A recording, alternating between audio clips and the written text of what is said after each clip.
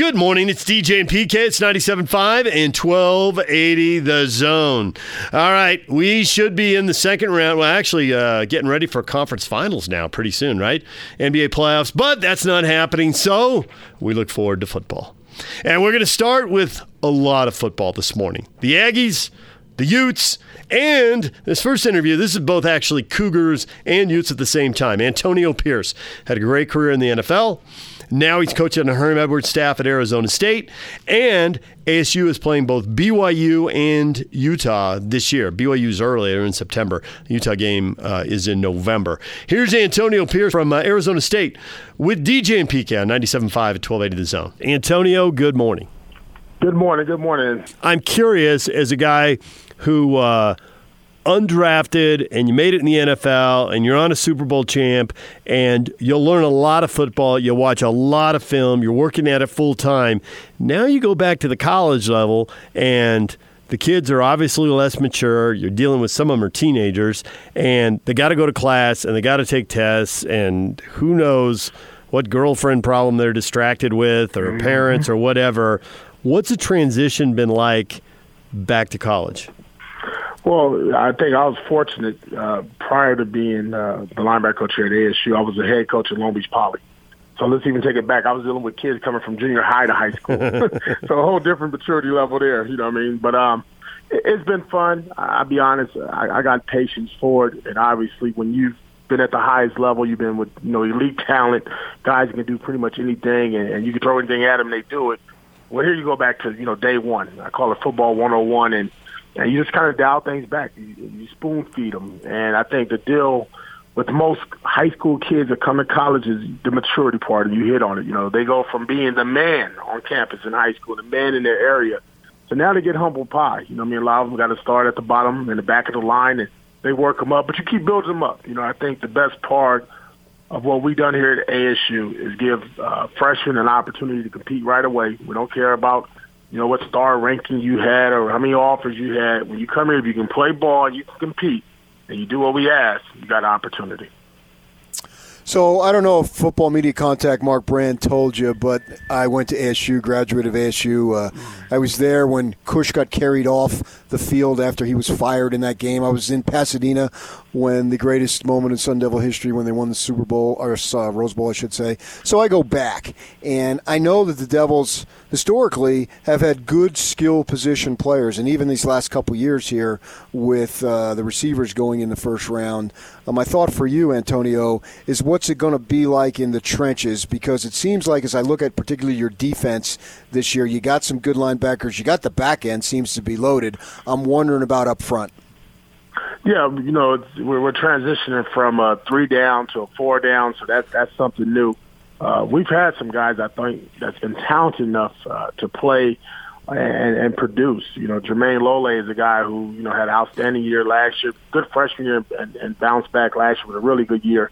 Where he's moving inside. We had some guys that we redshirted, like Amiri Johnson, a big kid who was 6'6". Hell, he was 215 when he got here, and he finished up being 260, in the spring. And so, it's not going to be as an experienced group as the back end, but we have talent there. And I think what we've done even better than that is put them in position now to what they do best. Not so much slanting and doing the other things, but allowing these big bodies to go vertical. Really press the pocket back and to penetrate what they do well, get off the block and be disruptive. So I think that's going to have to tie in with the back end. We got some good secondary players. The better they are in coverage, a little bit more time we got to rush the quarterback. So that should be beneficial for those guys. And we're going to be a little bit younger in the front four, but I do think we have some talented guys coming in and some talented guys that redshirted. All the stats as far as where you rank nationally in rushing, that improved a lot. You hadn't been better than 99 for years, and you got to 39th in scoring defense. You didn't give up as many big plays. But when you say you're getting younger, is there going to be a step back before you go forward, or do you think you can keep improving in all these defensive categories? No, I think we'll keep improving because, when you talk about the linebackers, and I started 2 freshmen 2 years ago. Well, now they're juniors. They got 26 games underneath their belt. Elijah Juarez, Cal Sully, guys like that have played a lot of football. and then on the back end. So we're used to playing younger guys. Here, another thing that maybe we didn't mention or should talk about is that we had 11 freshmen enroll early. I had 2 linebackers enroll early. We had 2 DBs enroll early. We got 2 DBs coming in, our 2 defensive linemen coming in who are physically ready to play right now. So the biggest thing and the challenge for us as coaches is the learning curve. Speeding those guys up and feeding them information. I think we'll pick up. And then the good part about our team is we got a lot of guys who want to bring others along with them. We don't have a lot of individual players who are all about themselves. They're about the team. That aspect of bringing along, they know we can have something special. We can really do it this year, especially with everything going on, because we got 7 practices in the spring, and we just feel like, the momentum is leading our way to finally make that next step. So everybody knows about Eno Benjamin. He was the ultimate workhorse for you guys the last couple of years, and he's gone in the NFL, going to be playing with the Cardinals this season. And, as a guy who went to ASU, I follow recruiting a little bit. So you got a running back out of Akron, Ohio, and I'm expecting this guy, I think Trianum is how you say his name, I'm expecting for him to have the same impact for Sun Devil football that another guy had out of Akron, Ohio in the NBA. Is that accurate? Well, listen, if we have that, then we might be having some roses coming down out the sky on some petals. But look, those guys, Diamante's a grown man. When I first saw him, when he came on his visit, I was like, wow, this is a high school senior. I mean, you're talking about 5'11", 6 foot, compact, 230, 235, and runs like a madman. He's going to bring a different mentality. You don't see that a lot on the West Coast, especially in the Pac-12. With players of that physical demeanor coming into the program, and actually early he's going to compete. And then a guy like Daniel DeGata, kid out of Folsom who's played big-time football at that area, has been a champion. I think the biggest thing we've done in the last 2 classes is we brought in winners. Not just good football players, guys that have won at the high school level, guys who have been captains, leaders of their team. That just makes our unit even better. That makes our group even stronger, and they're not scared of competition. So they're always going to push the envelope for the guys that's in front of them or that's been here prior. You cannot sleep. You can't miss a workout. You can't miss a day because there's somebody coming in to replace you, and that's what we're trying to set up here is that competitive advantage within the building. Arizona State Associate Head Coach and Co-Defensive Coordinator Antonio Pierce here talking a little Sun Devil football. Do you feel like the recruiting both for your school individually and the conference as a group has changed? There have been all kinds of stories about schools, Alabama and Clemson and other schools coming in and taking kids off the West Coast and taking them back to the SEC, the Big Ten, and the ACC. And now you're getting somebody out of Akron. It seems like more West Coast kids are staying home. Do you feel like it's changing both for you guys individually and the Pac-12 as a group? Yeah, I think so. I think just with, when you watch college playoffs, the 4 teams each and every year for some reason have come from, obviously, the SEC, and you'll have guys from the Big 12, Big 10 may be in there. The Pac-12 has not been represented, and kids are noticing that. They want to play in that January playoff run, And I get it. Listen, if you're a top recruit and you feel like you need to go elsewhere, then that's fine. But here goes the thing, and I always say, when you watch the draft, it's not about stars, not about rankings. It's about little Johnny, and I'm calling little Johnny just the regular football player that chops wood every day, that somebody overlooked, that didn't get the big-time offers.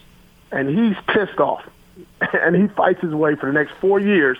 And then guess what happens in the month of April, May? He's one of the draft picks getting their names called by Roger Goodell. We want the guys that have a fire and a desire to want to be Sun Devils. We want guys that have the passion to want to work, that don't live off of their past accomplishments. And again, sometimes you want to go a place and you want to go there and beat your head against the wall with the other 5 stars, and that's fine. We just want football players that are passionate and want to do it the way we want them to do. Be on time, be early, you can exceed expectations. I think that's what we've done with the group that we've had here in 2 years. People look at our quarterback, Jaden Daniels, 6'4", 170 wet. Well, guess what? He was one of the best fourth quarter quarterbacks in college football last year, in our opinion. We think the future's brighter for him going forward. He's a kid that leads the building. The first one in, last one to leave all the time. Those are the kind of guys you want. And guess what? He wasn't the top quarterback out of high school. He was a good one. He wasn't the top one. So as long as we get enough good football players with that mentality, we'll be just fine.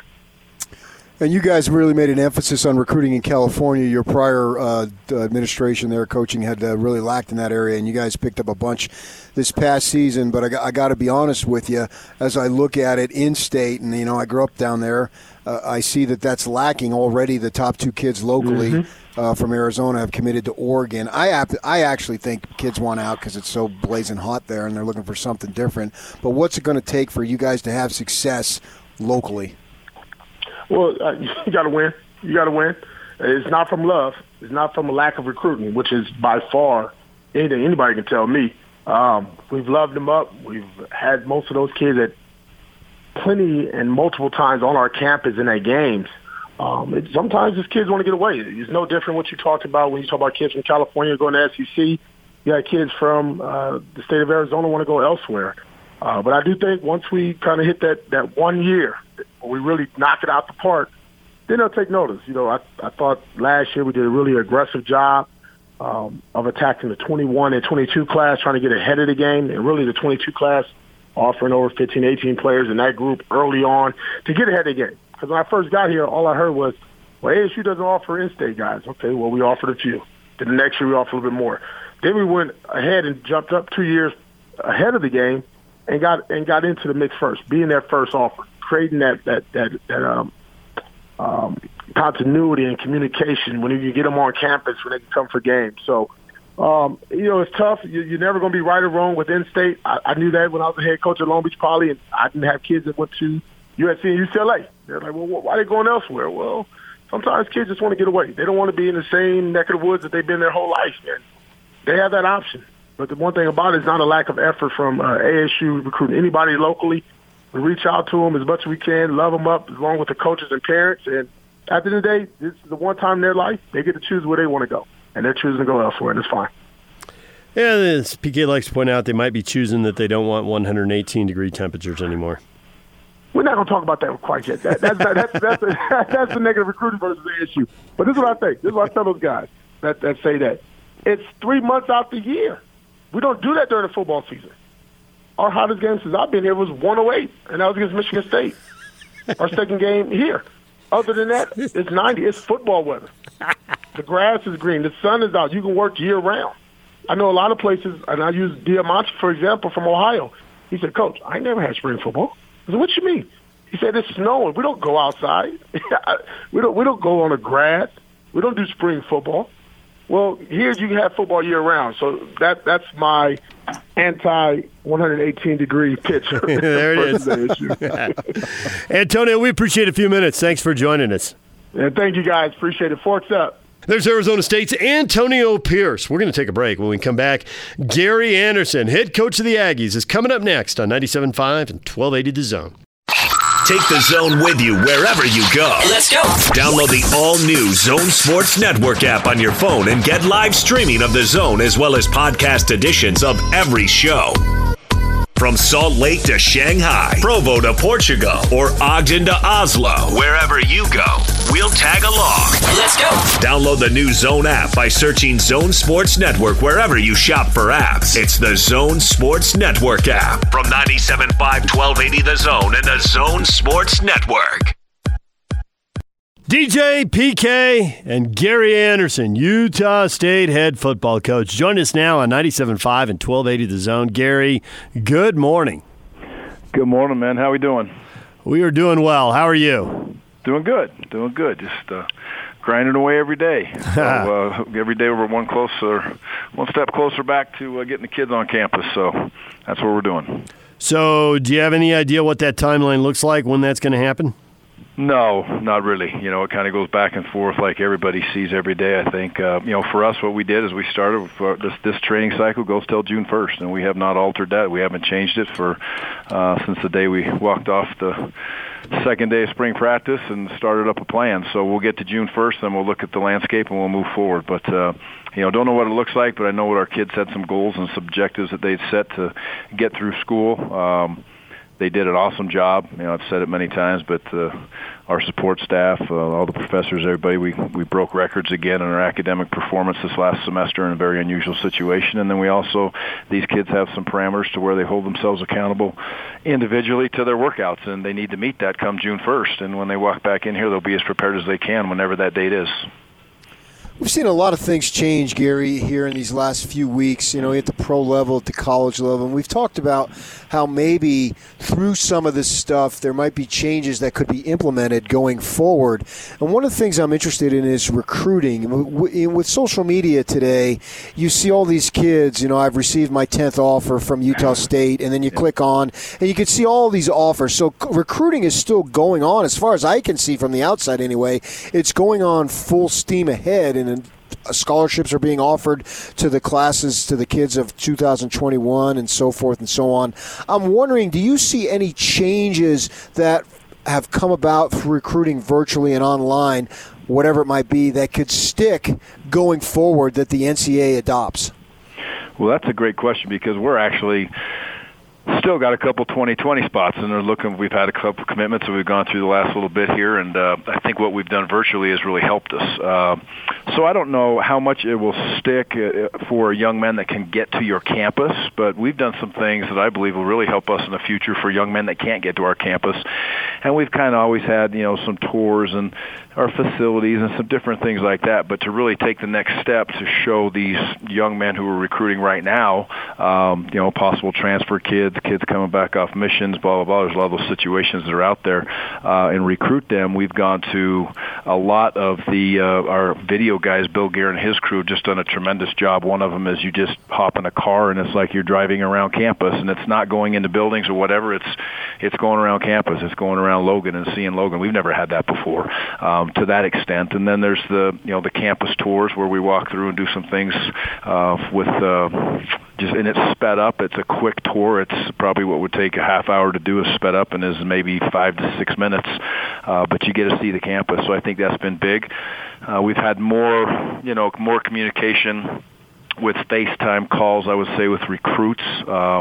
I like the addition of the ability, and I think this should stick, for a recruit to have an opportunity to actually be part of a position meeting one time. I think that's a fantastic bit of information for our kids from a distance that can't get on our campus. They come here, they can get involved in the meeting, and they see everything. So if anything come out of as a positive to me, it would be the things that we've added that the young men can get when they do get their feet into Logan. They get their families with them themselves into Logan, and they can see us and see the Utah State as a whole. They should be able to do that from a Zoom, if you will. If we can do that, I think it's a step in the right direction for recruiting. As the CEO, you're responsible for a lot of stuff as a head coach, and some of them is financial and budget and all that. And I wonder about all the talk about conference games only. I've seen some stuff on social media about what that might do to a group of 5 teams. If it comes to that, what kind of impact does that have on a Mountain West football program going forward?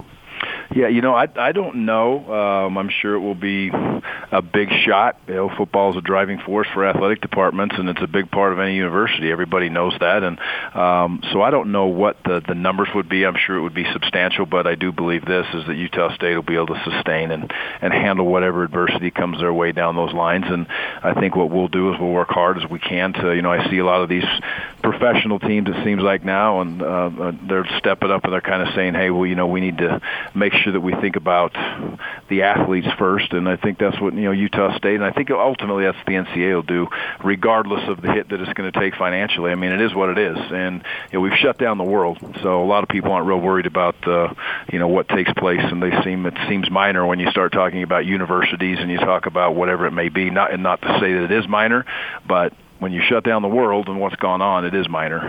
So I think we'll make the right decision at Utah State. I think when this all settles down and we'll battle ourselves back through it, we'll be just fine. The key for me is that we all be team players.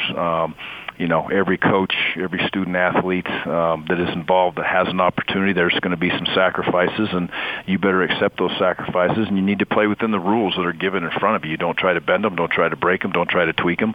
Do what's right. And if you do that, I think as a school, Utah State, my belief is that we'll come out of this thing on top and we'll be in a good spot, but we have to understand this is a lot more things more important than a dollar figure for a university right now, just in my own opinion. I think over the years I've been to all the Mountain West locations, even teams that aren't in the Mountain West anymore. I've been there. And I think one of the things that separates the Mountain West and its strong point is the number of college towns. You got Boise, a little bit bigger place, but still a lot of it revolves around Boise State, Logan, Fort Collins, Laramie, Albuquerque. The university and its sports programs are the biggest thing in there. As far as recruiting, I'm wondering for you, I would think that if you can get kids to Logan and they can be in the atmosphere of Logan and see that it is a true college town and the community really revolves around Utah State, has got to be a plus for you. With you not being able to do that to the level that you were accustomed to, given the situation, has that been any of a detriment? Absolutely, yes. It's people just really don't know. And I can give you an example. There's 2 or 3 young men that we're still currently recruiting and hoping to get here that have not been to Logan, and they have done all the things that we can give them that we talked about earlier. They've gone online and just talked to, seen what our coaches are about and talked to our coaches. But until you get the true feel, it's impossible to get the true feel of what Cache Valley is and what I truly love about Cache Valley. You would never be able to get that true feeling until you're here and you spend some time. And it's the same with Utah State University as a whole. And that's not just for student athletes. That's for, any student. I think as you come up here and you see the town and understand what it is, you said it right. It's a college atmosphere. It's a special place. How tight the kids are together. And I can go on, not to ramble about it, but it is a big, big detriment. And we've done everything we possibly can to make that up, but it's not the same. So flip that. How hard has it been to evaluate guys? You constantly have to do that. If you're not going to have camps, if you can't go to 7-on-7s, if it's hard to fly around the country and meet all the people around a guy to evaluate them, what do you do, and how much is that setting you back? Yeah, the big thing is when you're sitting as we are, and we'll always pride ourselves on being a developmental program. That's how I grew up in this profession and learned long ago when I first started working with Coach Mack and all the coaches that I worked with at the different places early in my career. We were always developmental programs, whether it was in the Big Sky or the WAC or even in junior college. And so it is a detriment because we see so much transition and change in the young men that we're recruiting from the time they play their junior year in high school to where all of a sudden now, next time we see them is in camp. As far as physically really going out there and doing what they do is play football. We may see them walking in the hallway or whatever, or on Zoom or a FaceTime call or whatever it's going to be, but we don't see them physically until we get them in those camps, and then we see them physically play their senior year.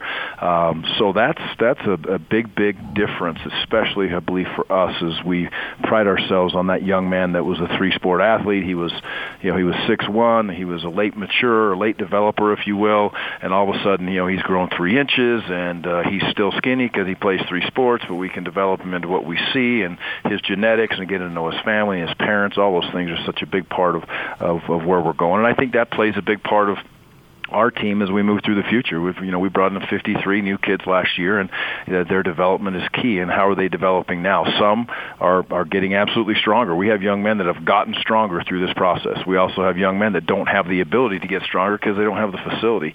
So all those things in developmental program are a detriment. But again, I look at it and I say, hey, are you going to just sit around and whine about it or try to make it work out for you? And I think we've done our best as the strength coaches and, like I say, the video guys and these assistant coaches have done a great job to give us an opportunity to fight and continue to be a developmental program through recruiting and all the other steps in our program. With no spring ball or organized activities, and I don't know what's going to happen in the summer as far as summer workouts as a team unofficially, how much time do you think you will need for your team leading up to the first game? Well, I've said all along 8 weeks, and I stick to that. And that's not me just, saying, being stubborn and saying, I think it's 8 weeks. That's me talking to a lot of people, talking to other coaches, talking to medical professionals, talking to trainers, talking to strength guys throughout the country that I respect and know very, very well. Now, the plan that the Mountain West has put out there that appears to be one that they like the best, and we as coaches have sat down and communicated. I know there's been trainers and everybody involved. I believe that's going to be very similar to a type of an 8-week scenario. But the bottom line is, if it's 6, then it's 6. If it's 4, then I guess it's going to be 4. We're going to react and develop to where it's going to be. The key to that is what I've learned over the last month is, you better be ready for anything. As a player, as a coach, as a strength coach, as we sit in and our medical people, our trainers, and then also for the players. So you better give them a plan to be ready as they possibly can. Now, what that means, I don't know, because it's different for every single kid. But when you walk back in here, I know this: you better be able to run 10 gassers, because if you can't run 10 gassers, everybody, I believe, has a chance to be able to do that. You need to be able to run 10 gassers when you walk back in here. It's just, that's your responsibility, I believe, as a student athlete. If you walk back in here for Utah State football program, you need to be able to do that. Where your strength moves are, and your strength gains are, your strength losses are, really, to me, that's how your body composition is, because there's things you can do if you really want to, doing push-ups, sit-ups, body weight squats, whatever the strength coaches are giving you to be able to sustain and maintain. But at the end, I don't know. If we get 8 weeks, we get 8. If we get 6, we get 6. If we get 4, then I guess we deal with 4. But it's our responsibility now to say, hey, we're going to get to June 1st. We'll reestablish it. We're going to get in here hopefully in the middle of June, if not before then, and we're going to start to get you in shape for whatever the season presents. But those are challenges that you look at every single day. And the one thing I've learned through this whole process, I would say, is there isn't structure, and coaches like structure, coaches like plans, coaches like to have the answer. Whether that's the right answer or not, you like to have an answer, and right now sometimes we don't. We've had to deal with that. How many gassers do you think DJ could run? Oh, let me see. I saw him last week on TV. I'm saying on a good day, if he was mentally into it and get himself where he need to be, I'd give him 3. But you have to play with the Giants, so that means you're going to get 18 seconds to be able to go down the back across the field, the width of the field, so 53 and 53 across. Yeah, okay. What do you think, DJ? The key now, comparing to my youth when I actually did that. How much recovery is the other key, too? So I'll give you an extra 30 seconds. That's what I'm getting at. 30. The key is how quickly can the training staff drain my left knee? That'd be the key. Yeah, we all have those issues as we grow, right? That beast would swell up. Yeah, be something out of an Alex Smith documentary, practically. Yeah. So I'm curious, because you like to have the answers and all that, and we're hearing, the Pac-12 might be getting ready to play 11 conference games, and one of the reasons would be, well, it'll give you flexibility in the schedule if they're hot spots, and, there could be games into January and February. Are you preparing for all those scenarios, or have you just gone to your AD and your administrators and say, tell me when you know and leave me alone until then? Yeah, I'm just relying on, I think the Mountain West, again, has done a really good job of communicating on a weekly basis with the commissioners on the phone call. The head coaches are on there. We're talking it out, and they're talking to the trainers every week, and they're kind of giving us the landscape that they know of. A lot of those people are on committees and things that they talk about, and surely it's all over the place, which is 100% expected at this point. But they do give us the scenarios that are out there, and Mountain West has put in their own thoughts as far as what they would like to have at the end of the day, which I think is what you should do as a conference. So there's not one scenario where we're really preparing for, other than, again, I need some point of dates in front of me, and that's why we got to June 1st, and we've taken that as a normal training cycle, as if it would have started somewhere in maybe January, and we got to whenever spring ball starts sometime in April. We've kind of taken a cycle like that to make it be a 6, 7, 8 week cycle, and strength coaches have just built it up to take them and build them through the cycle to where whatever they're doing, how they're doing it, it has some newness to it. The one thing is school's over with for us now. I think our kids can have a little bit of light at the end of the tunnel to say, hey, we can, hopefully this thing is going to go and we're going to move forward, and it gives them a little more juice and excitement. So nothing substantial would just say, hey, we're planning on this. We're going to try to be ready for whatever comes our way. Do you think, under the circumstances, that it's going to be harder for newcomers to earn a starting spot this coming season? Well, again, I think the NCAA has done a great job of allowing some of those newcomers to be involved in meetings and be involved in situations through those Zoom meetings, whether it's a unit meeting, whether it's a team meeting, whether it's a offense or defensive meeting. In our situation, for instance, better opportunities because it's a tweak within the defensive structure, and it's obviously going to be a tweak within the offensive structure. We're not wholesale changing anything, but there are tweaks, which I think gives you an opportunity without spring ball to kind of hop in on the same page as some of those other kids that were fighting for a spot. We'll expect heavy competition all the way through our football team from each position all the way through, but as always we'll lean and we'll say, hey, if we're bringing in a transfer kid or a young man that's whether it's a 4-year transfer or a JC transfer, we're bringing them in here for a reason. We'd expect them to, contend and be a starter. If they're not, then we've all failed, including the young man, the coach that recruited him, the position coach that evaluated him, the coordinator, and mostly myself. So we expect those guys to come in and start. Now, does it always happen? No, but every young kid's going to fight, and every transfer is expected to start. Well, Gary, we appreciate a few minutes, a few gassers, a few laughs. Thanks for joining us. That would be interesting. Maybe we'll close it down for you. We'll close down the distance and see what we can get. We'll make it realistic. How about that? I'm serious about draining my knee, too. All right. I'll let you off the hook. Thanks, Gary. Okay, guys. Have a wonderful day. Go Aggies. There's Gary Anderson, head coach of the Aggies. When we come back, Chris Kamrani from The Athletic. He covers the Utes. He's got a really interesting story out on Steve Smith. That's next. Stay with us. Take the Zone with you wherever you go. Let's go. Download the all-new Zone Sports Network app on your phone and get live streaming of the Zone as well as podcast editions of every show. From Salt Lake to Shanghai, Provo to Portugal, or Ogden to Oslo, wherever you go, we'll tag along. Let's go. Download the new Zone app by searching Zone Sports Network wherever you shop for apps. It's the Zone Sports Network app from 97.5 1280 The Zone and the Zone Sports Network.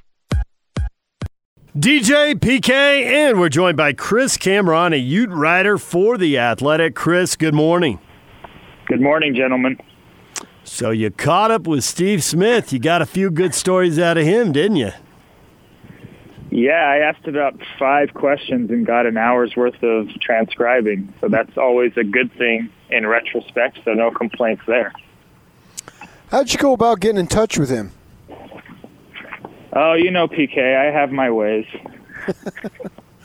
I mean, but in terms of, was it something that he wanted to do? I'm not asking for details, but I meant... Oh, yeah, no. Yeah, it was just something that I know some of people that know him, and I just said, hey, we're living in quarantine. I have nothing really to write about outside of speculation of when college football is going to return. Steve Smith graduated 20 years ago. It's his birthday coming up. Would he be willing to chat with me? And then an unknown number called. Last week, I picked up. He said, this is Steve, and away we went. Yeah, that's what I was looking for, to just see how the story came about rather than, who gave his phone number. That's not what I was interested in. Oh, no, I know. It's just we're all trying to get as creative as possible during this time. And I had never spoken to Steve. And the timeliness of it being, 20 years ago, the fact it's for his birthday, and I know that Steve has good stories, and people have good stories about Steve. So I figured I would dive headfirst into that well and hopefully come out with something. And luckily, people remember Steve for obvious reasons because of how good he was and how much he liked to compete and fight and chat. And that's basically what the story is people just recounting the old days of kind of the launching pad of Steve Smith, so to speak. So there are a lot of stories, and some of them reveal something about Steve. Some of them reveal along the way things about college football. And one thing that always interests me that I think is really unknown or underestimated by the public is how much time the coaches spend trying to know what kind of person they're recruiting and the depths they will go. And I found the Taco Bell and the timeliness story is like, man, and Fred Graves did go to a point and say, what you could do then and what you can do now. The rules have changed over time. But share some of that because he was really digging deep to find out who Steve was. For sure. And what people forget, too, is, Chad Johnson was part of that wide receiving corps at Santa Monica College back then. So Utah was also recruiting Chad at the time when they were recruiting Steve. And they were also recruiting a guy named Demetrius Posey, who was one of Steve's best friends. And talking to some folks, he was a Utah signee that tragically passed away in a car accident. So Utah came close to getting all three of these guys to come to their, run-heavy offense 20 years ago. But what Fred was trying to do was he was trying to get to know who Steve was as a person. He'd seen all of his highlights. He'd seen his ability to have game-changing plays and have these crazy punt returns. And Fred had a great anecdote of being able to go watch Steve run track at Santa Monica back then. And at 5'8", he was running the high hurdles, which is pretty rare for a guy that size. So it just showed that he had this kind of off-the-charts athletic ability. But back then, Steve was working at Taco Bell about, I think it was a mile and a half away from Santa Monica campus. So he would go there during lunch to pick up lunch shifts when he didn't have class before practice. And Fred would go down there because outside of being, on the practice facility, Fred knew where to find Steve, and it was at Taco Bell. So Steve would tell his bosses, hey, I'm going to have some college guys stop in here from time to time to just kind of get to know who I am and see if I'm a fit for them. And it's just funny, like you mentioned, DJ, looking back in retrospect, I have a hard time seeing any college coaches, showing up to a kid, talking to a kid that's working at Taco Bell, and B, even having the ability to now, considering the restraints of recruiting in the NCAA landscape. I used to work at Taco Bell for a little bit when I was in college, so I can relate to that. You did not. I did. Oh, he did. Tell him the story about the woman. Oh, yeah. My manager, man, we had a Christmas party, and so I'm like maybe 19 years old, and she was 30, which probably was akin to being 107 when you're 19 years old. And she was hitting on me bad, but I had the good common sense, and she was married, to say, yeah, this isn't happening here. I'll dance a couple of dances with you. Not slow dancing. I practiced social distancing back then. But, yeah, she was hot to trot, but, I was looking for somebody a little bit closer to my age who wasn't married. It seemed like a logical thing to do. I don't know what you guys think. Good instincts, PK.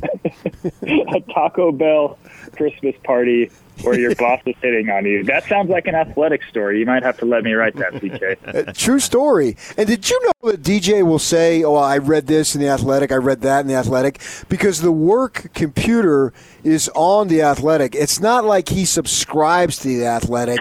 He's just gravy training someone else's subscription, Chris. He's cord cutting. Come on, DJ. Guilty, Your Honor. He got two jobs. He's making all this money, and he can't freaking pop for good journalism. I'm spending. You believe this guy? I'm spending on landlines and the Salt Lake Tribune. Leave me alone. You still have a landline? Yeah, against my will. That's a long story. We'll get into it later. He's held against his will on a landline. Who's got a landline, you freaking old timer? Is it rotary dial? That would be awesome, but no.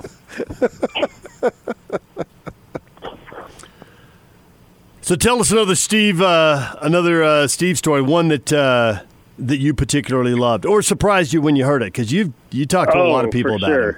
Yeah. The best one was, and this isn't patting my own back, but this just goes to show that you get good stories by talking to as many people as you can. When I finally got a hold of Andre Dyson a couple of weeks ago, he told me that Steve used to wear the hats of the opposing teams that they would play that week just to fire himself up and to get his teammates pissed off at him and the team they're playing. So Steve said when he moved to Salt Lake, he would always go to the local malls, and Fans was a store back then, obviously, and he said Fans used to have all of the Mountain West Conference hats for sale for all of the teams in the Mountain West Conference. So what he would do is, when he had enough money, he would just go buy the hat of the team Utah was playing that week. And Andre told me that story, and I was like, hey, I need you to tell me again, because one, that doesn't make too much sense, and two, I need you to explain to me why. Then he did, and then when I was able to talk to Steve, Steve was like, oh, yeah, that was my favorite thing. And he said guys would get pissed off at me. Fred Graves would be like, hey, what's your deal? Why are you wearing UNLV hats the week we're going to play the Rebels? And Steve told him why he was doing it, and it served as an internal motivator for himself. And, you know, I think a lot of people try to get on that level of Michael Jordan. I think with the Last Dance going on, everybody's really excited to talk about his internal ability to motivate himself. And Steve Smith, I will say, is probably as close as it gets to Michael in terms of a story that I've done on somebody that's just always looking for something to use, a slight. You know, Steve always holds a grudge against DJ's Aztecs for choosing to go another route. And that's another piece in the story about how he never forgot what SDSU told him, that he was okay but not good enough for them. And the 2 games he had against SDSU were some of his best during his time at Utah. I don't remember the game he played against them in Salt Lake, but in San Diego, a boring defensive struggle, 2 teams floundering around, and the Utes win 21-7, and he has an 80-yard touchdown catch, and I think he had another score too. I don't know if it was that long, but the 80-yarder was just, he just ran by everybody, threw it over the top, and he was gone. It was like these 2 teams just grinding out, and this guy is on a different level. Yeah, he had 2 catches for 143 yards in that game. Both of them were touchdowns. And then the other game, it was 5 for 131, I think, and 2 touchdowns as well. But that was a blowout. I think Utah beat him by like 21 or something. So if the Utes can get a Steve Smith back then, who's all that, how come they can't get him now when they're in the Pac-12? That's a great question, and that's something that I think Utah is going to need in order to get over the hump. I think recruiting and developing skill position players to go with their offensive identity, once you get into the haymaking throws with USC and Oregon, they're just going to need guys to be game changers. And again, it's a different time, but it is interesting to look back and say, here was Utah, a run-first team, a dedicated play-action team that had, you know, Mike Anderson, a future NFL back, that came close to landing Steve Smith, Chad Johnson, and the late Demetrius Posey, who a lot of people think would have been better than all 3 of those guys if he had been able to come to Utah. So again, it's an interesting dynamic, and Utah needs to figure that out, because I think a lot of it is just fit and style. I'm interested to see if this last year does anything for Utah on the recruiting front. They're in on a couple of big time, you know, 3-4-star wide receivers in Texas and the West Coast. But I think it's one thing to be in on them. It's another thing to land them and be able to develop those guys in order to go with that kind of dedicated running game that Utah is known for. So I get why it would be hard to bring a 4-star receiver to Utah with a run-oriented offense and a sketchy history of the passing game. But what I don't get is why they can't find the diamonds in the rough that they used to find. There are still players going to the Mountain West Conference who are good players, who get a lot of yards, get a lot of catches, score a lot of touchdowns, go to the NFL in some cases. Yeah. That's the part I don't get. Why they lose a 4-star guy to Oregon or USC, I get that. Sure. Yeah, I mean, I think, can we count Britton Covey as a diamond in the rough? Probably, yeah, because of the size issue, yeah. Same as Steve Smith, right? Undersized. Yeah, Steve Smith. I mean, I think going back a little further, Tim Patrick, I think you can classify as one of those guys. But again, considering Utah's been in the Pac-12 for almost a decade now, the fact that there are only 3 to 4 guys that really come to mind, and that Britton's one of them, I think is just Utah has to bust through that glass ceiling and figure it out. And I know when you're watching a team that gives Zach Moss the ball 20 to 25 times a game, as a receiver, you're like, do I really want to go to a place that's going to be dedicating so much to the run game? But I think what Utah has going for it, guys, is that Andy Ludwig's going to always play to his strength of whatever he has at his disposal. He had a generational back in Zach Moss. He had literally the best running back in the history of Utah football, 100-something years. So he's going to go with Zach, which is why I think this year, hopefully when we have a season, it's going to be wild because it's going to be a Utah offense having to take the load from the defense, where usually it's vice versa.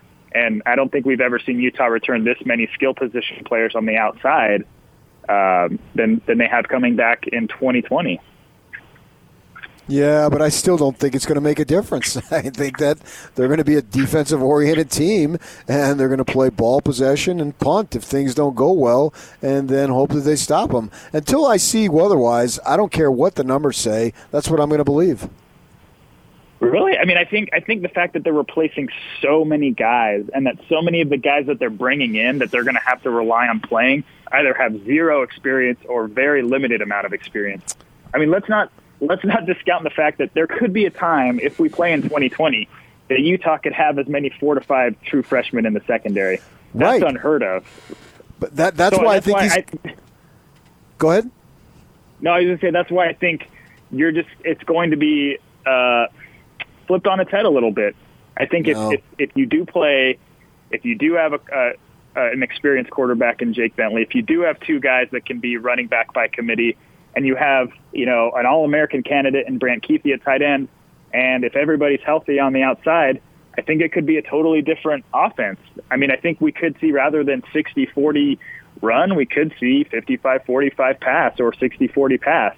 I just don't know how much outside of Devin Lloyd, who I think is going to be a very, very, all-conference type linebacker, and Mika Tafua, you have, beef on the inside with some returning guys. But after that, you have literally so many unknowns. I mean, so many unknowns, and that's just kind of unheard of in Utah's era of the Pac-12A, and just like in the last 20 years. I mean, I can't remember the last time Utah lost so many defensive players to the draft and didn't have that many guys behind them that had no experience. So that's why I think. I mean, you could be right, PK. I mean, depending on how they stack up, but that defense is going to take its lumps, man. I mean. There are going to be guys that are going to be going against Keaton Slovis and that air raid offense in like week 5 of the season, in their first season in college football. Right. But that's why he's going to be getting even more conservative, because I can't afford to put my defense even in a worse position because they're already vulnerable. So the last thing I need is the offense turning the ball over on its 45-yard line or the other team's 45-yard line, because my defense is already susceptible. When he had a great defense, he refused to open it up because it's all about protecting the defense. That's his philosophy. So now, when they were sending all these guys to the NFL, they still didn't do it. They still ran it, and I get that. And Zach Moss is all that, and there's no question about it, but I think it's also a product of the system. And here, with a inexperienced defense, I see Kyle clamping down even more because he doesn't want to put them even more at risk. Yeah, I could see that. I guess as a dreamer, I want the establishment to be flipped on its head. I want the ultimate Joker in Kyle Whittingham to just be like, roll the dice, man, riverboat Kyle. But that probably won't happen. Well, don't fall in love with a dreamer. Is that a line from your old Taco Bell boss? I think it's the dearly departed Kenny Rogers.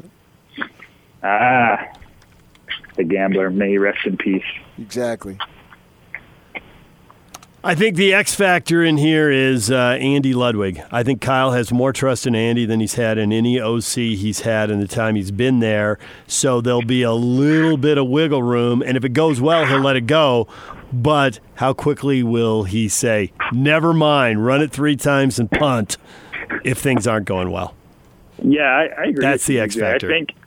I totally think that dynamic that those two have could potentially change. I just think that with the amount of experience they have coming back on offense, there are going to be games where Utah has no choice but to let it loose and try to outscore people. Like against USC, is Utah's defense, who has talent but is crazy inexperienced, going to be able to hold that offense to 21 points? Well, if you get behind, then the choice is easy. You got to open it up because you got to catch up. So, yeah. Right. All right. Hey, we got to run. We appreciate the time. Nice work on the story with Steve. And Chris, we'll talk to you again. All right. Thanks, guys. Chris Camerani from The Athletic. Join us right here on 97.5 and 1280 The Zone. We're going to take a break. When we come back, what is trending? All the headlines are next. Stay with us.